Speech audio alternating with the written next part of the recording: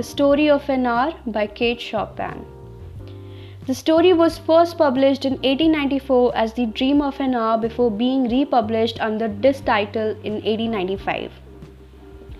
Knowing that Mrs. Mallard was afflicted with a heart trouble, great care was taken to break to her as gently as possible the news of her husband's death. It was her sister Josephine who told her in broken sentences veiled hints that revealed in half concealing. Her husband's friend Richards was there too, near her. It was he who had been in the newspaper office when intelligence of the railroad disaster was received, with Bentley's Mallard's name leading the list of killed. He had only taken the time to assure himself of its truth by a second telegram and had hastened to forestall any less careful, less tender friend in bearing the sad news. She did not hear the story as many women have heard the same, with the paralyzed inability to accept its significance. She wept at once with sudden and wild abandonment in her sister's arm. When the storm of greed had spent itself, she went away to her room alone. She would have no one follow her. There stood facing the open window a comfortable roomy armchair. Into this she sank, pressed down by a physical exhaustion that haunted her body and seemed to reach into her soul. She could see in the open square before her house the tops of trees that were all aquiver with new spring life. The delicious breath of rain was in the air. In the street below, a peddler was crying his wares. The notes of a distant song which someone was singing reached her faintly, and countless sparrows were twittering in the eaves. There were patches of blue sky showing here and there through the clouds that had met and piled one above the other in the west facing her window. She sat with her head thrown back upon the cushion of the chair, quite motionless except when a sob came up in her throat and shook her as a child who has cried itself to sleep continues to sob in its dreams.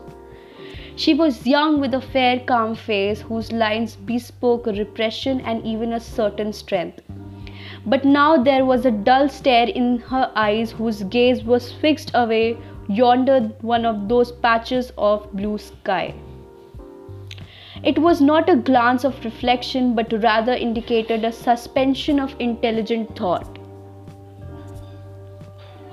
There was something coming to her, and she was waiting for it, fearfully. What was it? She did not know. It was too subtle and elusive to name.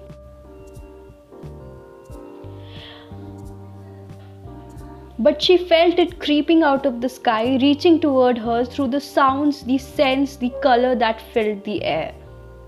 Now her bosom rose and fell tumultuously. She was beginning to recognize this thing that was approaching to possess her, and she was striving to beat it back with her will, as powerless as her two white slender hands would have been. When she abandoned herself, a little whispered word escaped her slightly parted lips. She said it over and over under the breath. Free, free, free. The vacant stare and the look of terror that had followed it went from her eyes. They stayed keen and bright. Her pulses beat fast, and the coursing blood warmed and relaxed every inch of her body. She did not stop to ask if it were not a monstrous joy that held her. A clear and exalted perception enabled her to dismiss the suggestion as trivial. She knew that she would weep again when she saw the kind, tender hands folded in death, the face that had never looked save with love upon her, fixed and grey and dead.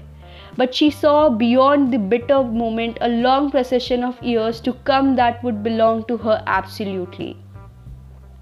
And she opened and spread her arms out to them in welcome. There would be no one to live for. During those coming years, she would live for herself. There would be no powerful will bending hers in that blind persistence with which men and women believe they have a right to impose a private will upon a fellow creature. A kind intention or a cruel intention made the act seem no less a crime as she looked upon it in that brief moment of illumination. And yet she had loved him sometimes, often she had not. What did it matter? What could love, the unsolved mystery, count for in the face of this possession of self-assertion which she suddenly recognized as the strongest impulse of her being? Free, body and soul free, she kept whispering. Josephine was kneeling before the closed door with her lips to the keyhole, imploring for admission. Lucy, open the door. I beg, open the door. You will make yourself ill. What are you doing, Lucy? For heaven's sake, open the door.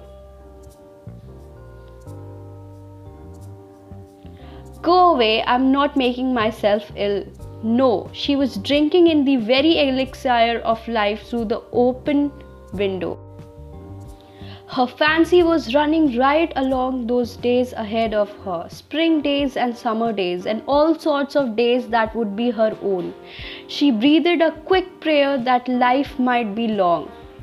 It was only yesterday she had thought with a shudder that life might be long. She arose at length and opened the door to her sister's importunities.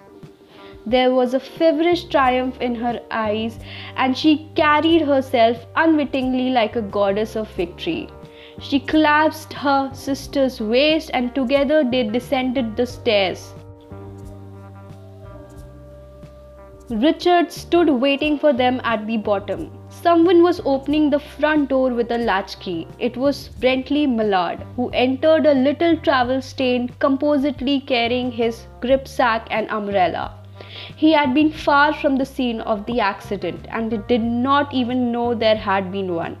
He stood amazed at Josephine's piercing cry, at Richard's quick motion to screen him from the view of his wife. When the doctors came, they said she had died of heart disease, of the joy that kills.